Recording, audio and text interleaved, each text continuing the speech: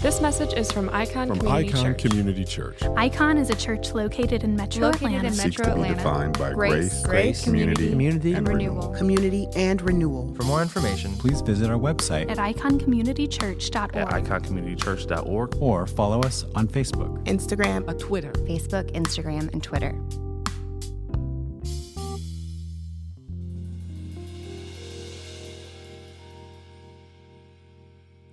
Say her name. Breonna Taylor. Breonna Taylor's killing and the decision of the grand jury not to indict the police officers for her death has launched yet another round of protests, of demonstrations, of chants, of mantras, of hashtags, of desperate pleas for change, desperate pleas for systemic change, policy change, rule changes, regardless of whether or not we agree on the law and whether the law protects those who committed this killing or whether the law failed to protect Breonna Taylor. The one thing that folks can agree on is that there's something wrong with the system. There's something wrong with the policies that are in place. There's something wrong with those that are in power and the ways in which they use or abuse or refuse to care for those who feel unprotected. People are overwhelmingly tired. As the family of Breonna Taylor mourns her loss on a very personal level, people all over the country, all over the world, are mourning not only Breonna's loss, but the loss of so many others who have died in similar situations, lost their lives at the hands of those who have the legally defended power to kill. The legally defended power to take the lives of those who, in many respects, are not even a threat. So folks are not just mourning the loss of a person, they're mourning the legal process that gives the power and the defense to kill people, and in this case, especially Black people. It's not lost on anyone that we're in the midst of yet another election season, another political season, tensions rising high on either side of the political aisle. With the passing of Supreme Court Justice Ruth Bader Ginsburg, people are posturing for power yet again. And it really doesn't matter what side of the aisle you're on. There is this desire, this lust for power, either to attain the power or to maintain the power. And the people who tend to suffer most are those who are the most underrepresented. Why do these things matter? Why should we care so much? Well, because for the majority of recorded history, people have always loved power more than people. Hear that again. Throughout human history, people have loved power more than people. The ability to attain that power matters more than the people. The ability to maintain that power matters more than the people. And so people are tools to use in order to maintain power. People so often are not nearly as important. People they want to see reforms in the criminal justice system because they see a misuse of power. But the sad part is that when people want to see a change, systemic changes within power, you do realize that there's never been a change in power because the powers that be decided it's time to change.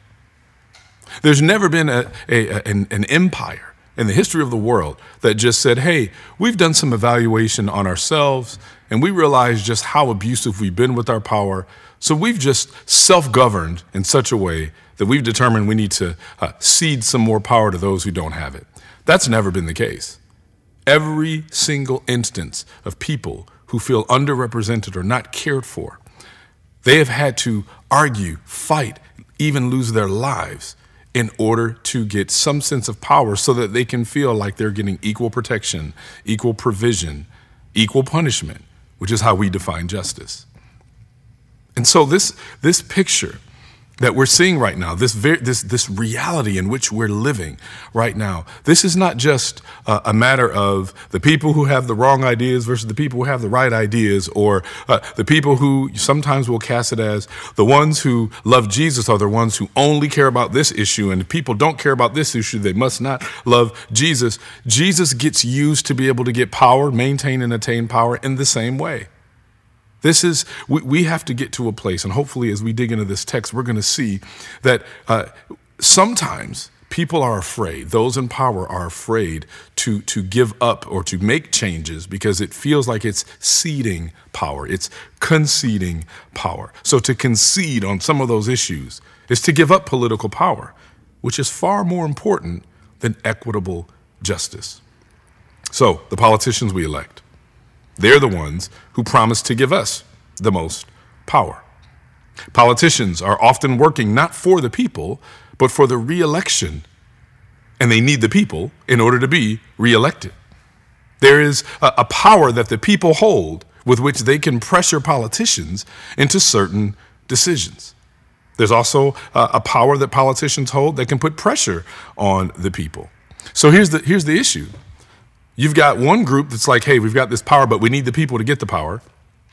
And you got these people who are going, we need those politicians in order to get the power. So you've got two groups that ultimately the most important thing for them is power.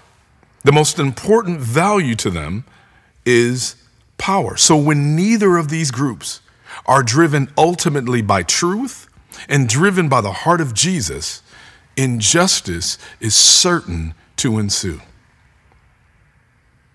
We have to be a people that says, whether I'm Republican or Democrat, what is the heart of Jesus? Which means I have to ask the question, is there some degree of power that I'm wanting to hold on to?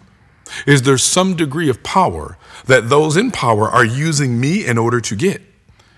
Where does power play? We cannot talk about issues. We cannot talk about people. We cannot talk about how to love our neighbor if we don't ask the question, where does power lie? How is power used? If power is used in order to love people well, that's one thing.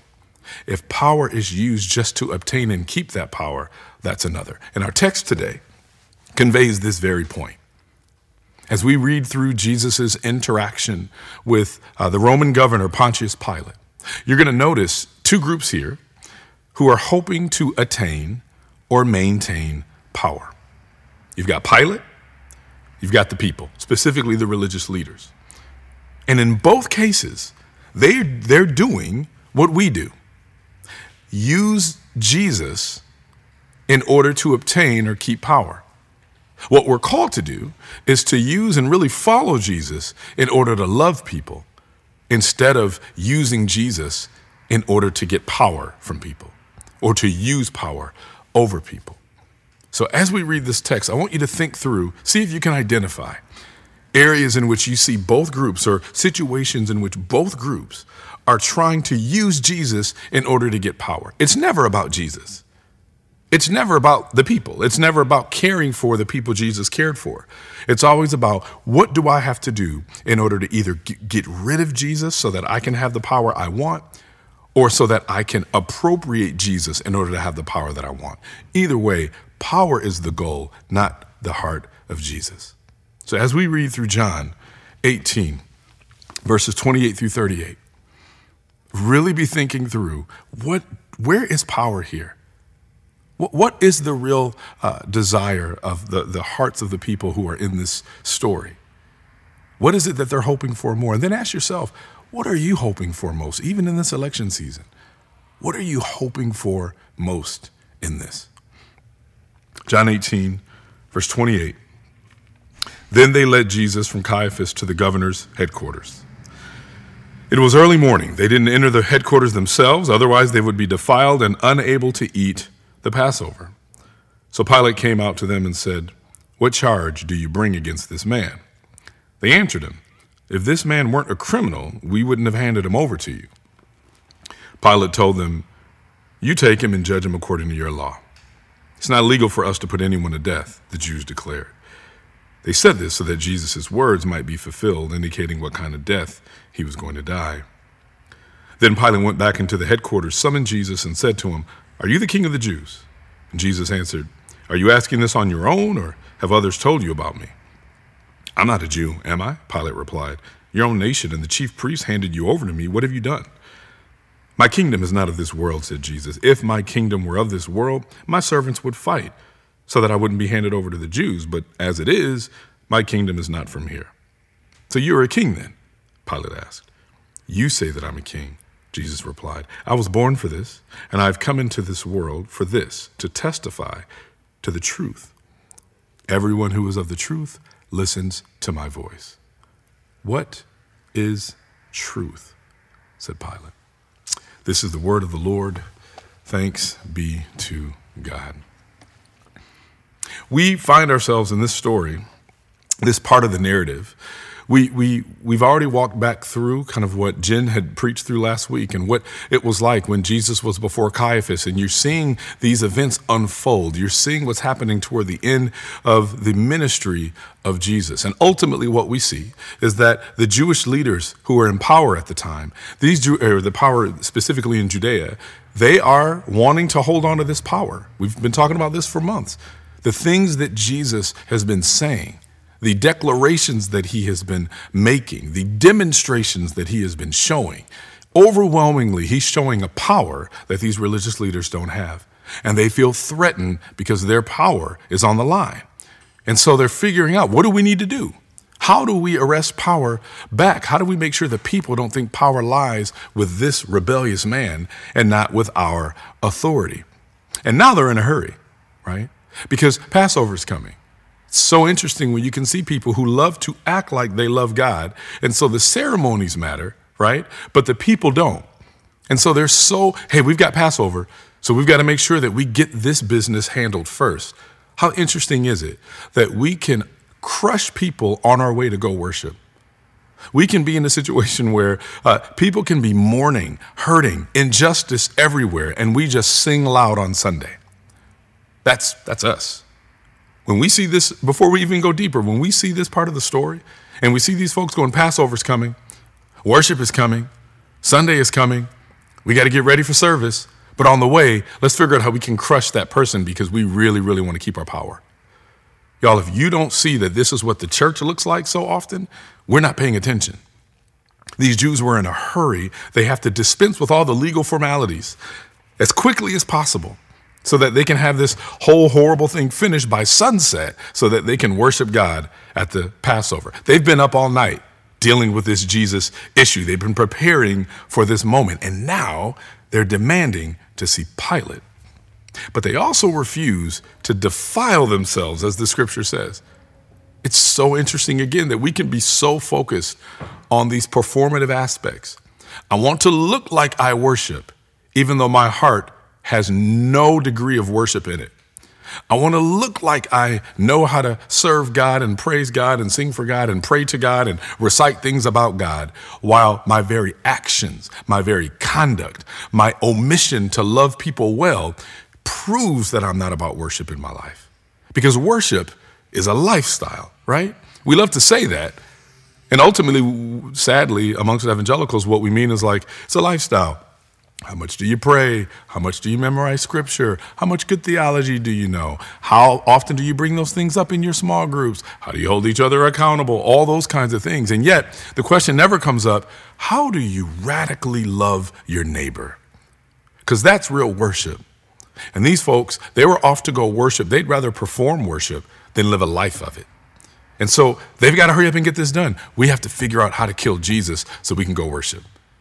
If you don't see just the tension that's there, the dissonance that should be there, where's the dissonance in our own hearts?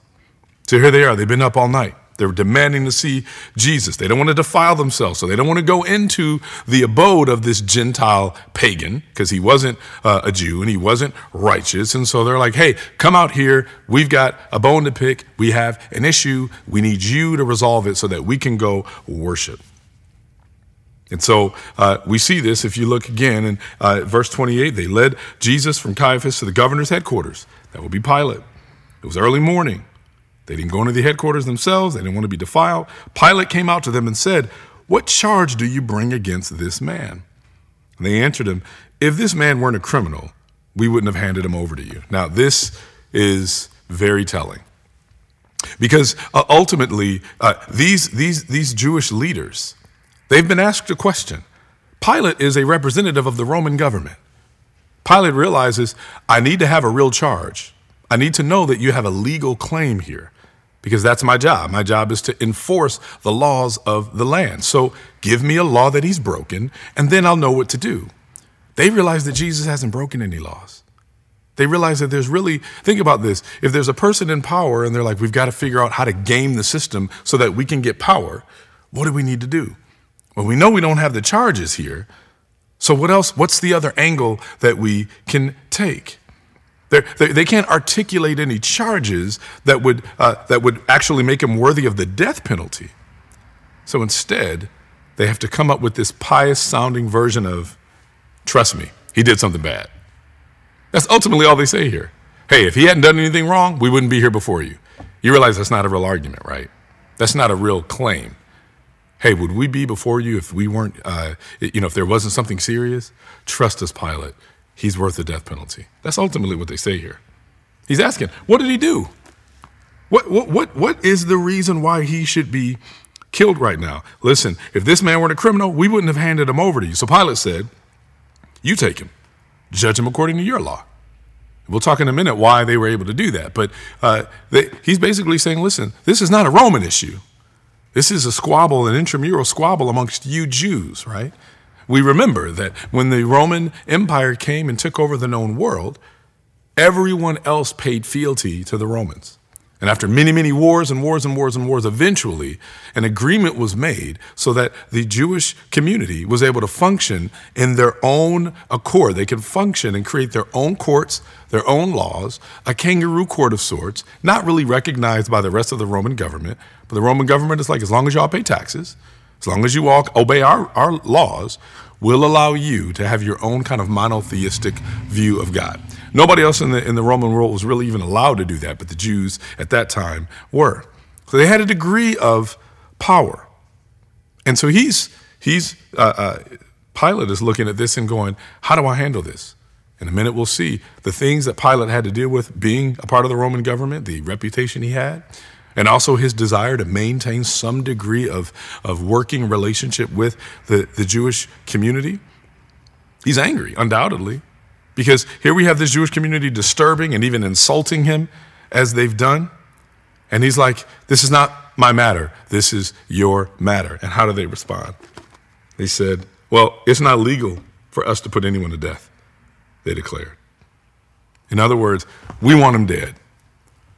And we can't find a claim in the Roman law to have him killed, but we want him killed. And he's just staring like, what do I do with this, right? I mean, here's what we have to know. In most cases, why wouldn't Pilate just go, you don't have a claim, get out of my face. I'm a part of the Roman government. We could squash you if we want to. It's been a hard road. We've decided it's not worth the manpower and the loss if we continue these wars that we've had in the past. So we've tried to make concessions for you all, but I'm not getting ready to kill a man that has nothing to do with the Roman law. I'm not going to do it. Why didn't he just do that? Well, Pilate was on thin ice with Rome. And at that moment, he feels the pressure to have to resolve this crisis in a way that doesn't anger the Jews. And so he doesn't give them exactly what they demand right away because he's trying to find a way to keep both parties happy. So it might be helpful for us to be reminded of this whole political situation at this point in time. For those who, if you don't know, politics are almost always at play in every scenario we see. Any story we read in Scripture, we have to know, how are the landlords governing the landless? How are the powerful governing the powerless? Jesus, more often than not, calls out the powerful while protecting the powerless and tells us to do the same. So when you read Scripture, those are the questions that should be in your mind. I know there are those that take issue with even this approach, but if you love people and you understand the sin nature of people, then you know those with power will always sinfully fight and hold on and dare you to take power from them, from their cold, vice-grip, dead hands. If you understand sin the way you claim you do, then don't be shocked when we ask, where does power lie? How likely is it that power would be abused? Well, if you have a high view of sin, it's very likely. So understanding the political background here is vitally important, or you won't really understand what's happening. So you've got Rome as this dominant power in the world. And you've got all of the known world that's governed by Rome now. It's separated into territories and provinces, and they have administration set up to govern all of those areas. So Syria was one of these Roman provinces, and part of Syria was Palestine. What we know as Palestine, Israel today. Palestine was a part of Syria, and Palestine had to be governed. Now, Palestine was separated into about 5 parts. The person who ruled over all 5 of those parts was a man by the name of Herod the Great.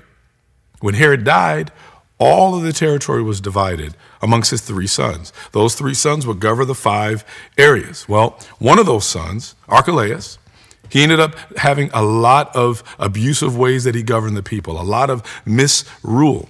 He governed Judea and Samaria. And so because of that area, and because of the complaints, and because of the people constantly coming after and constantly complaining and having tons of wars and lots of discord, that particular Herod Archelaus, he was removed from power. He was removed from his position, and he was replaced with someone known as the governor of Judea, Pontius Pilate. So Pontius Pilate has just replaced someone who had already been deposed. He's just replaced someone who had lost their power. So Pilate is thinking, I'm not losing my power. I'm not going out the way that he went out. Because again, here he is, in theory, a public servant, but really he's serving himself. How do I serve myself? By using you to attain the power so that I can remain in power. That's where he is. Here is this man who has been appointed. He's not even been elected. He's been appointed, right, by the emperor to be one of these leaders. And so he's been appointed there, and he wants to hold on to that power. And so he ends up being the governor of Judea even during the time of Jesus' crucifixion. Now we know that from Luke also gives this account. John gives us the most descriptive account of all the Gospels, but Luke gives us an account in chapter 23 that Herod and Pilate had been adversaries all up until the trial of Jesus. Then they became friends. It's interesting, again, how folks can be political enemies until they can agree on how to use power to maintain it. So for them, they're like, we don't agree and we have big issues. But if you notice this, even political opponents, even within the same party, you've seen this in elections time and time again. One person can say, this person, I disagree with everything that they're saying. This person has no real moral character. This person is a bigot, a racist, a xenophobe. And then after an election, this person is the true answer and who God has put in place. And I can't agree. I can't even imagine a greater leader than this one right now. How does that change so quickly? Because maintaining power is even more important than whatever principles you claim to hold, whatever principles you claim to cling to. This is what power does. A desire for power, you will start to eradicate any sense of integrity. So here we are, Rome has chosen to give their provinces some degree of freedom, some degree of autonomy to a degree, as long as they were submissive, as long as they were cooperative. So again, this meant that the Jews were allowed to govern themselves. They could make and enforce laws. They could try and punish lawbreakers. And Rome could intervene, but rarely did so, with one exception. Anytime there is a case involving capital punishment, anytime there was a chance that the Jewish community could or would want someone to actually be put to death, that's when Rome would intervene for any people group that would want to do that. They would not allow just the wanton kind of reckless approaches of, we think this person deserves to die, we'll put them to death. Rome would always intervene in such cases. And so the Jewish community knew that.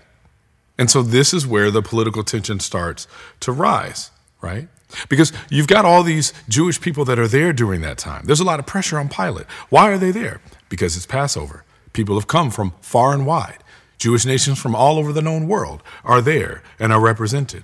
And there's a lot of religious fervor, right? There's this heavy, thick expectancy in the air. People have messianic visions and expectations and enthusiasm. And with enthusiasm, right, and with fervor can come the chance of some kind of uprising. And the one thing the Romans did not want is another uprising, because they've had several already. That's why there's a sizable force of Roman soldiers that were stationed in Jerusalem at that time.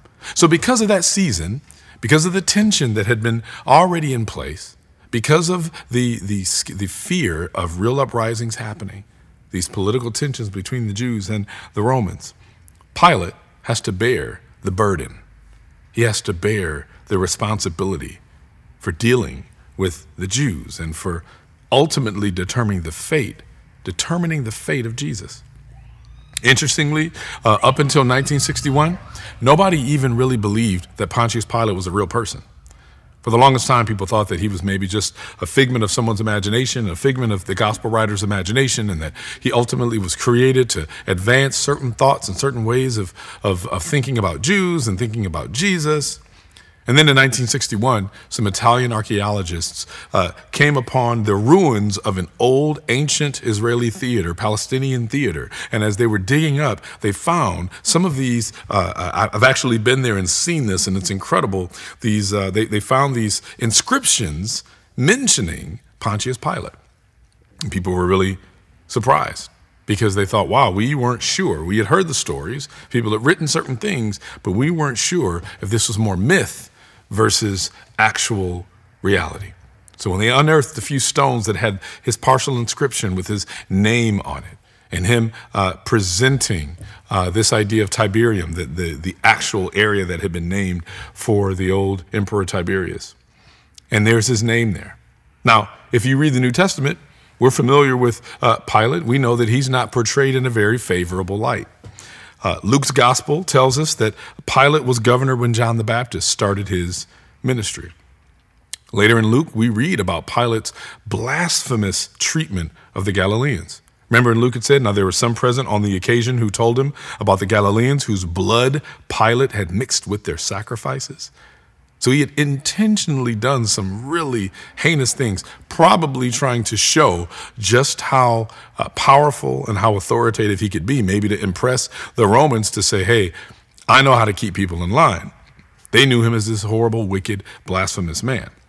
So what we know about him isn't very flattering.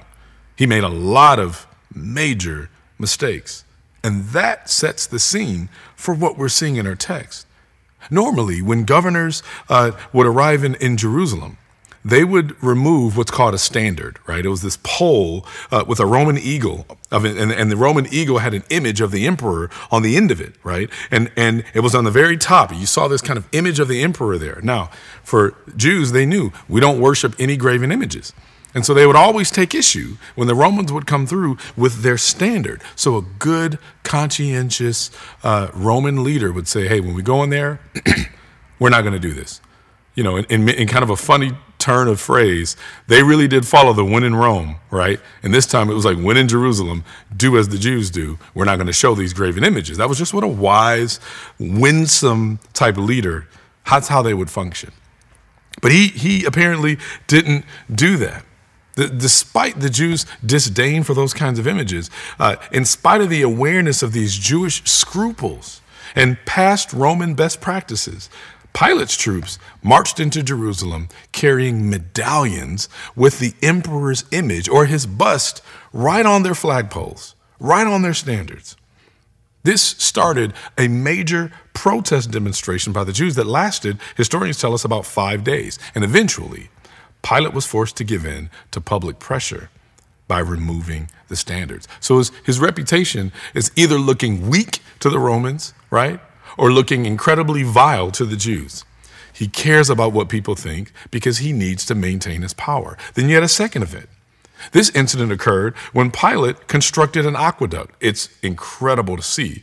This aqueduct that was meant to get water from cisterns that were near Bethlehem all the way to Jerusalem. That also provoked a riot.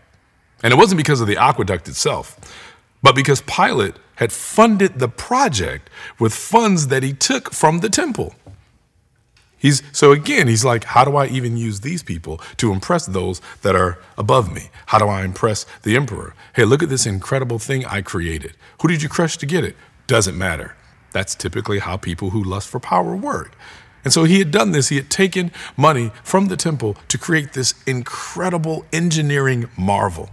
No one had ever seen that kind of situation where you could create a form of running water going into this part of the area. And so guess what happened? They rioted. The Romans had to put down the riot. Pilate warned them not to use their swords, but his instructions weren't carried out properly, and there was bloodshed. So what's happening? Similar things that probably happened under Herod Archelaus. He's starting to look like a leader that might need to be replaced. He's starting to look like a leader that might lose his power. People do not want to lose their power, and they will fight, beg, borrow, steal, and kill in order to maintain it.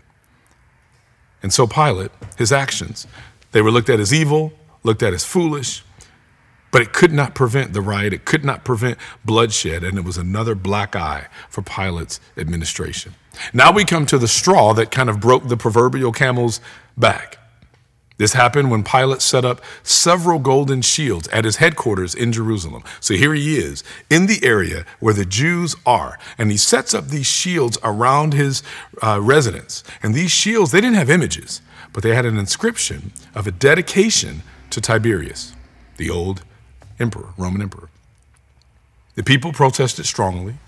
They were backed up by Herod Antipas and his brothers. And this time, Pilate refused to back down. In other places like Alexandria, the shields were tolerated by the Jews. They put up with it. But this was Jerusalem. This was a golden opportunity for Herod to make Pilate look bad to the Roman emperor. Apparently, Herod had written a letter of official protest to the emperor, who then ordered Pilate to have the shields sent to Caesarea, warning him about offending the Jews by violating their customs. So Pilate is having a really bad career, because his leaders are saying, you don't seem like you're the kind of leader we need in place. The Jews are going, you're not the kind of leader that we really want to follow or obey. We're going to keep rioting. We're going to keep protesting. We're going to keep making you know how unhappy we are. All of this to say, Pilate was not very popular with the Jews at this point, and he probably wasn't popular with the Romans at this point. He probably wanted to save his own career. He probably wanted to save himself. This is where we find ourselves. This is not new. This shouldn't be foreign. We should see this whenever we look at our own political history. You see, when you're not driven by something that is greater than power for you, if you don't have something that is more important than power, you will be the kind of leader or the kind of follower that just uses people, that abuses people, that overlooks people, but in no way will you be a person that loves people. Further, there's no way that you can pursue Jesus and have this kind of mindset. Because ultimately, either you're pursuing Jesus, which means you pursue and care for people, or you persecute Jesus, which means you persecute other people. You're only one or the other. And yes, you can tell yourself that you're following Jesus and be persecuting people. You've just, again, like we've said before, you've remade Jesus into something else. And we're going to talk about that more next week when we look at Barabbas, right? But here, you've got this situation where Pilate, this is the background we see for Pilate. Pilate is in a very politically tense situation. He's got to hold on to his position. He can't be deposed like the last guy. He's got to figure out how to use the people to maintain power, much like politicians do today. And there's so much more said here. I'm not going to go through that here. One of the things we are going to see is look at how Jesus ends this part of the conversation with Barabbas. Not with Barabbas, with Pilate. When Pilate is saying, listen, they're saying that you're a king. Are you a king? And Jesus is going, you've said that. Do you believe I'm a king? And he's going back and forth. I'm not Jewish. Why would you ask me that? All these things that are happening. So much to be said there. We're not going to do that here. But eventually, as Jesus is walking through this conversation, and he's trying to get Pilate thinking. Luke tells us that Pilate's wife had already had a vision, a dream about how he should be interacting with Jesus. Who knows everything that's happening in Pilate's mind? But eventually, when Jesus says in 37, you say that I'm a king. I was born for this, and I've come into this world for this, to testify to the truth. Jesus says, this is what I was born for. I was born to testify, to proclaim, to demonstrate the truth. And everyone who is of the truth listens to my voice.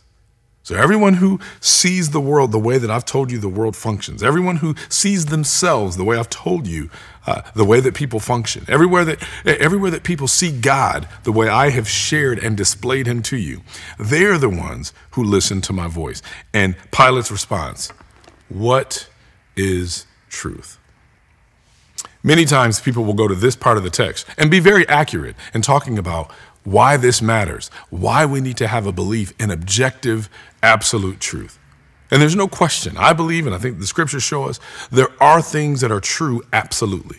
There are things that are true regardless of how we feel. There are things that are true regardless of what we experience. There are things that are true regardless of what people who we trust do or say or don't say.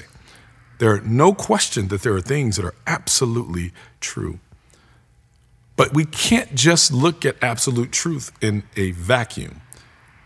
Truth impacts others. Truth impacts our world. We can't possibly understand truth if we don't understand the lay of the land, if we don't understand the power differentials, if we don't understand what's at play here. So we've got the context here, and Jesus says, what is truth? Now, not Jesus, Pilate says, what is truth? Why does Pilate say what is truth? Because Pilate functions the way most people who lust for power function. I don't really care what's true absolutely. I just need to know what's true for me in order for me to maintain power. So if what was true 4 years ago worked for me, but that won't work for me now, then I'm going to use a different line of reasoning now. We've seen that amongst politicians for decades, for centuries. You could have a politician that says, hey, this process, this policy is the way things should work. But the moment there's a threat that they might not have power any longer, then they'll say, this process isn't what we should do. Why? Because process doesn't really matter as much. Power matters. Process only matters to the degree that power can be maintained. So when you're looking at what Pilate is wrestling with, he's going, truth. Nobody who's in power really functions with truth. No one who's in power functions with things that are objectively true. People who are in power work with what is objectively expedient. What will allow me to maintain? What will allow me to attain? What is truth? So ultimately, and this is something we need to know about our leaders and ourselves, anytime we fail to hold to the idea of an objective, absolute truth, and especially if we're political leaders, there's only one standard by which our actions can be measured: political expediency and maintenance of power. That's where Pilate finds himself. The sad thing is, the kinds of leaders we want are typically leaders like Pilate. We want leaders that are going to guarantee us that we'll be able to have some degree of power, that we can attain it or maintain it. We want leaders that are going to make these bargains with us. The things that we think are true, we will set truth to the side in order for things to be worked out in our favor. There was a quote that came up a few years ago. I think it was from Dr. Ben Carson, where he said, sometimes we have to put our Christian values on pause so that we can get work done. You see, for the Christian mind and for the Christian heart, the follower of Jesus, that isn't how we function. And there are people on both sides of the aisle that think that way. I don't think I'm just picking on Ben Carson. But ultimately, that kind of mentality is dangerous, is toxic, and it's a guarantee that people will be hurt, that people will suffer injustice. Because we ultimately say to ourselves, sometimes, yes, it's really bad when innocent people die. Yes, it's really bad when someone like Breonna Taylor could be sleeping in her apartment, hear a noise, try to figure out what's going on. All the details are fuzzy right now. We're hearing different things coming up. But ultimately, somebody who is innocently in their home should not suffer death. Further, there should be some degree of justice there. But in order to be able to bring justice, certain changes have to happen that might cede power. And people in power say, we can't have that. Why is power more important than people? For Pilate, why was power more important than people? Why was power more important than the most important person in the history of the world? Why was power more important than God himself? You see, that's the question we have to ask ourselves every day. How valuable is power to me? How much does the pain of someone else who's suffering, being crushed by the powers that be, how important is their suffering to me so that I say something has to change about the power, not just something has to change about the people? This is where the truth of our sin is on display, because when we see the people in the story, the Jewish leaders, they just want to use Jesus to get their own power. Pilate wants to use Jesus to get his own power. Ultimately, loving God isn't the important thing. Loving power is. So this is where I'm closing. This is where the charge is for us as we lead into next week. Our charge is this: what does it mean to love God? What does it mean to pursue Jesus? What does it mean to pursue his name? So that whenever the names of people who are crushed under abuse of power, disproportionate justice, what does it mean so that we can actually remember their names? And listen, when we say their name, we're not just saying, remember these 5 syllables, it'll do you some good. We're saying, remember the faulty systems and structures that made it possible for the lives of these people, like Breonna Taylor, to be snuffed out. Remember what it means when people in power on either side of the political aisle care more about protecting their people or protecting their power than protecting their people. What does it mean for people, citizens, to genuinely care so much that they say, I love God and I love others, and that is what really matters? You see, here's what happens when we love political power more than people. When Christians love political power more than people, they don't sacrificially help and empower others. They blame them for being security risks, illegal, a drain on the economy. When Christians love political power more than people, these people who claim to follow Jesus rationalize deporting people under the guise of upholding the law, denying refugees safe haven under the rationalization of national security, taking away health care under the idea that saving money is the number one priority, banning people from other countries under the lie of we're protecting our country, withdrawing aid from the poor because it reduces financial waste, making cuts to education under the platform of budget reallocations, killing our enemies because we're protecting ourselves, allowing misogynistic, sexist, racist, xenophobic rhetoric to permeate a country, all because it benefits a political party and it's ultimately for the greater good. This is what it looks like to love power more than people. When Christians love power more than people, in cases like Breonna Taylor, they don't pursue justice, they obstruct it. They selfishly strive to achieve goals that will benefit themselves instead of benefiting others. And sadly, we contradict Jesus every step of the way. When we want power more than we love people, we pursue the goals of a political party rather than the goals of Jesus. We promote partisan policy rather than the very kingdom of God. When we love power more than people, you know what happens? Christianity just becomes a campaign strategy. It's not truly a way to live. It's just a way to gain more votes.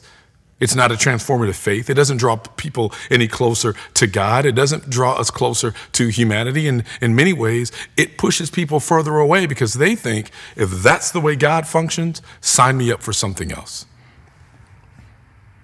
We have to understand that this quest for power, while it's in our bloodline to do so, the very first, Adam and Eve struggled and failed because they lusted after power against God. That's the first sin in the history of the universe. We all have it in us to want power more than anything else. And something has to change. That's why Jesus came. That's why he died. He said, I came and I died on your behalf so that you don't have to succumb to your lust and your quest for power anymore. Your quest for power can rest because I have all of the power here. And the power that I have, I laid down so that you will no longer be a slave to yours. This is what power does. It corrupts. It completely destroys us unless it gets reformatted, unless it gets recalibrated. And now all of a sudden, I have the power to love again. I have the power to pursue again. I have the power to protect again. Not the power to persecute, not the power to take advantage, not the power to exploit. You see, ultimately following Jesus, it's not a way that leads to political power or economic security. It's not a way that insulates us from pain or danger. But it is the way of Jesus. It is the way of the cross. It's a way to confront evil, and it's a way to confront injustice with suffering and perfect love. This way of reconciliation, this way of bearing witness to a kingdom that is not of this world, as Jesus said. Our prayer, our desire, our mandate, even as American Christians, should be, we want to rise above the fray. We want to rise above the rhetoric, this rhetoric that suggests that the fate of the free world will somehow rest on this person or that person in the election. We know that these things matter. We know that people matter more than anything else. We know that people matter most to Jesus. And so our prayer, our goal is, may our minds be renewed so that we reject whatever our favorite talking head gives us as our greatest value. We want to be in a place where we can love those who Jesus refers to as the least of these, which means the people who are least protected. That we are motivated, even in this election season, to say, I don't want to be used as a bargaining chip in order to maintain somebody else's power. The only power that matters to me is the power that's used to care for those who don't have it. The power that's used to protect those that don't have it. The power that's used to make life lived the way it was meant to be lived for those who do not have it. May our hearts be washed and not just our hands. May we not just be so eager to move to the next worship service that we stop worshiping in the ways that we love, care, and even vote in order to love our neighbor. Let's pray. Father, as we look at this time that we're in, as we take in yet another tragedy, as we take in another incredible loss, as we take in another miscarriage of justice, as many of us feel, Father, we recognize that ultimately you are on the throne, and we know that, but God, we don't say that as some form of Christian escapism. We don't just say you're on the throne so that we no longer have to care about it. It's because you're on the throne that our anger burns. It's because you're on the throne that our anger mimics yours. It's because you're on the throne that we know that what we're seeing right now is not the way things are meant to be. And so we lament and we cry out and we protest, not just with our prayers, but with our feet and with our actions and with the ways in which we love and we try to love better. Father, I pray that you will convict us of all the ways that we either are lusting after power or are a part of a mechanism that helps maintain power, a power that is not used to love our neighbor, but used to enlarge self. Father, we pray that all of those who have lost loved ones, like the families of Breonna Taylor, those who are having to deal with not just the loss of their loved one, but a reminder that the system is not working to protect them. The system is not working to bring them justice. The system is not reforming itself so that other people don't suffer in this same way. Father, our hearts break. We don't claim to know all the answers and have all the answers, but we do know when something burdens and grieves your heart. And so, God, I pray that our hearts will be grieved. We're not looking for a quick, swift salve to cover our hearts and make us feel good again. Father, I pray that you would give us the anger that burns, that makes your nostrils flare. And then I pray that you would give us a hope. You tell us that the only way, you say, Jesus, you said that you are the way, the truth, and the life. So God, I pray that you would bring your truth to us, because the way that we seek after power, it brings nothing but death. So God, give us your kingdom vision. Give us your insight. Give us your heart. Father, help us to love each other the way you love us. It's in Jesus' name we pray. Amen. Let's receive this benediction of God.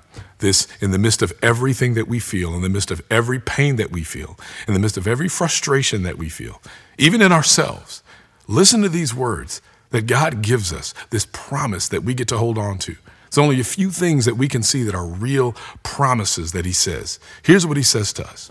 Now unto him that is able to keep you from falling and to present you faultless before the presence of his glory with exceeding joy. It is to the only wise God, our Savior, be glory, majesty, dominion, and power, both now and forever. And all of God's people said, amen. God bless you. Praise God from whom all blessings flow. Praise him, all creatures here below. Praise him above, ye heavenly hosts. Praise Father, Son, and Holy Ghost. Amen.